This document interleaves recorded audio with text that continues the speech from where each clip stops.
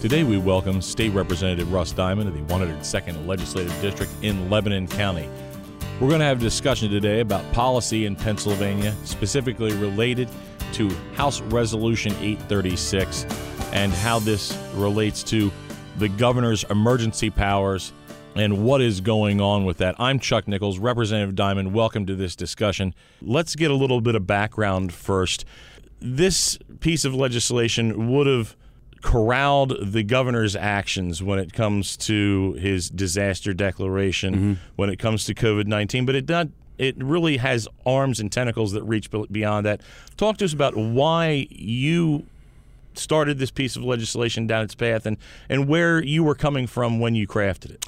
Well, I think we first have to talk about the fact that this legislation is a representation of the General Assembly's authority, which is in the same law as the governor's authority to declare a disaster emergency in the first place. So in 1978, when they wrote the Emergency Services Management Code, they contemplated, hey, a governor can declare a disaster emergency, but you have to have a check and balance. So they wrote into the law that the General Assembly, by concurrent resolution, can terminate a disaster emergency.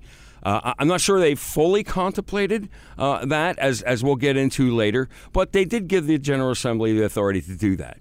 I sent a memo out for co-sponsorship of this resolution on, I think it was March 17th, which was the day after the governor announced that he was shutting down restaurants.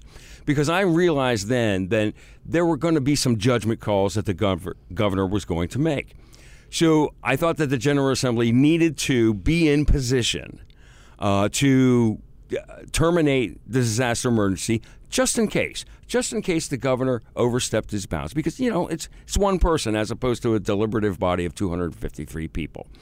So when I introduced it, I got a lot of blowback because people thought, oh, you don't care about COVID. Well, no, it's not that. It's a legitimate check and balance in our Republican system of government, and somebody needs to exercise it.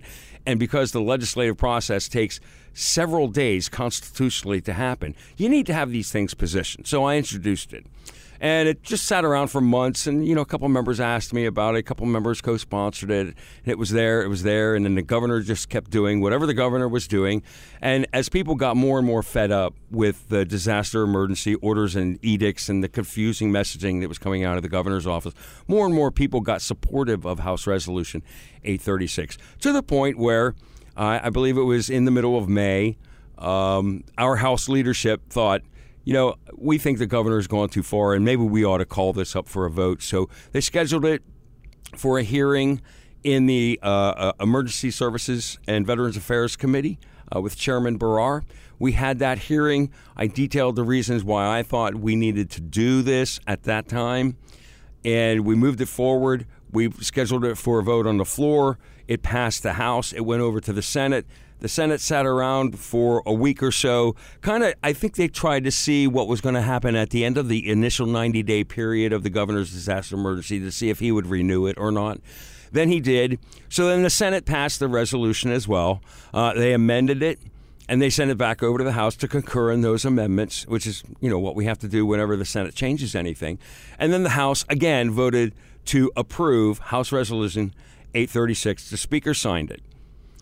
So that was done. As far as the General Assembly is concerned, we fulfilled our duty to terminate the disaster emergency. However, with concurrent resolutions, there's a little bit of an issue in that our Constitution says a concurrent resolution needs to go to the governor for his approval or disapproval. Now, there have been a few instances in the past where courts have ruled that certain concurrent resolutions don't need to go to the governor for his approval. And in this case, because a concurrent resolution is actually in opposition to the governor, it doesn't really make sense that the governor would have to approve it because, you're checking the power of the governor. So why would he have to sign that? And why would you give him the right to sign that? Because, of course, he's not going to sign it.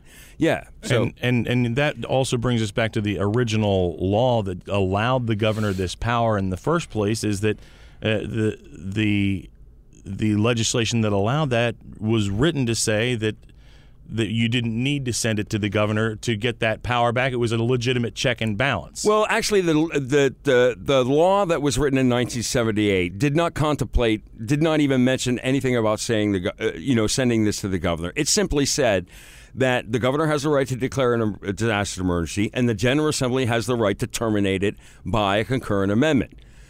And maybe no one contemplated the idea of it. I think that is the problem. I have not been able to search through the archives, through the House journals then, to determine what was the legislative intent of that. I would really love to talk to a member of the General Assembly who was here in 1978, because at this point I want to say, what were you thinking? Did you not think far enough ahead? And did you not ever contemplate that a governor would use these disaster emergency powers in the way he has used it now in 2020? Because I think it was a little bit short-sighted on their part. I think, and this is what I really think, I think they didn't really think it all the way through. And I think that many of them probably didn't know about Article 3, Section 9 of our Constitution, which states that all concurrent resolutions have to go to the governor to be signed. Because I have talked to several people who have 30, 35, nearly 40 years experience in the General Assembly, and they weren't even aware of that particular provision of Article 3, Section 9, where this would have to go to the governor. So I'm thinking they just kind of overlooked it, and they didn't fully contemplate what they were doing in 1978 when they signed. And you have to understand that what was going on in 1978 was they had been through Hurricane Agnes. They had more floods in 1977. And in the winter of 77, 78, we had the energy crisis. So at that time, you had a governor of one party. The legislature was of the same party. So they probably all thought, well, this is a good idea. Let's give the governor a little bit more time, because people back then said, well, the state didn't do enough in these emergencies. So, okay, do something. Well, and they walked away and said, we did something, contemplating the next emergency, but they didn't think it all the way through. I'm not going to fault them for that. I mean, it happens sometimes. You can't think of every possibility. Hindsight is 20/20. Yes, it is. Now this brings us to where we are today. Right. The resolution was passed, but then the governor suggested that the Supremes take a look at this, and they issued a decision recently that has thrown this kind of into a three-way battle of what's really going on. How do we move forward? Right. How do we corral the power of the governor rightly so that he can't be a dictator? Because now we've got a situation where if the governor can control 1/3 of one chamber, that's 17 senators, right, and I believe 68 or 67. I can't do the math in my head right now, but it's a very few. Look, our Republican form of government is based on the notion that we send all these legislators to Harrisburg, 253 of us, and that the majority of those legislators are the ones with the legislative power. The way the court has ruled now, a governor could be elected, and on his first day in office, he could declare a disaster emergency. And as long as he has the support of 17 senators, that's 17 out of 253 legislators, he can keep that disaster emergency in place and do whatever he wants for 4 whole years, his entire term, and serve just like Governor Wolf is serving right now, just issuing orders and edicts and ignoring the right to know law and everything else is going on. I don't think that's a Republican form of government as guaranteed to us by the United States Constitution in Article 4, Section 4. So we have to figure out our way out of this now.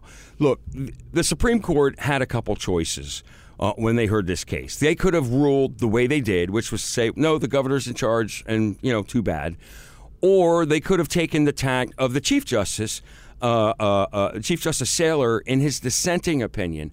He said, look, we understand that there is a conflict between the Constitution and the statutory law here that says the General Assembly can cancel it. And we can take this and look at it as a legal point of sui generis, which means one of a kind. This is a unique case, and we have to balance the powers of, are we going to have a Republican form of government, or are we going to let COVID obliterate that? He took that position and thought maybe the court should come with it. And then there was a dissenting and concurring opinion from Justice Dougherty, who said, look, if this is unconstitutional, that the General Assembly needs to get the governor's signature on something that opposes the governor, then the entire law should be unconstitutional and be thrown out, and the governor wouldn't have any disaster emergency authority at all. So they picked one of three ways. And all three ways, look, you have reasonable arguments behind each one of those three ways. But the majority of the court went with the way they did, which says, no, the governor needs to sign it. So what we're doing now in the General Assembly, we're actually taking House Resolution 836, the signed version from the Speaker of the House and the pro tem of the Senate, and we're going to actually present it to the governor. Because that's pretty much what the court said. Present it to the governor. Force him to veto it. Yeah, so we're going to see what the governor does. I'm sure that the governor will disapprove it. It's actually not called a veto in this. It's called approve or disapprove, not veto. So we expect he will disapprove it, and then we will bring it back to the House and the Senate, and we will run an override vote for that to see if we can get to two-thirds. Maybe we can. I'm thinking we probably won't. But at least that then establishes that, okay, now we have a basis for doing what we are already planning to do next, which is to amend the Constitution to make sure that concurrent resolutions terminating disaster emergencies do not have to go to the governor.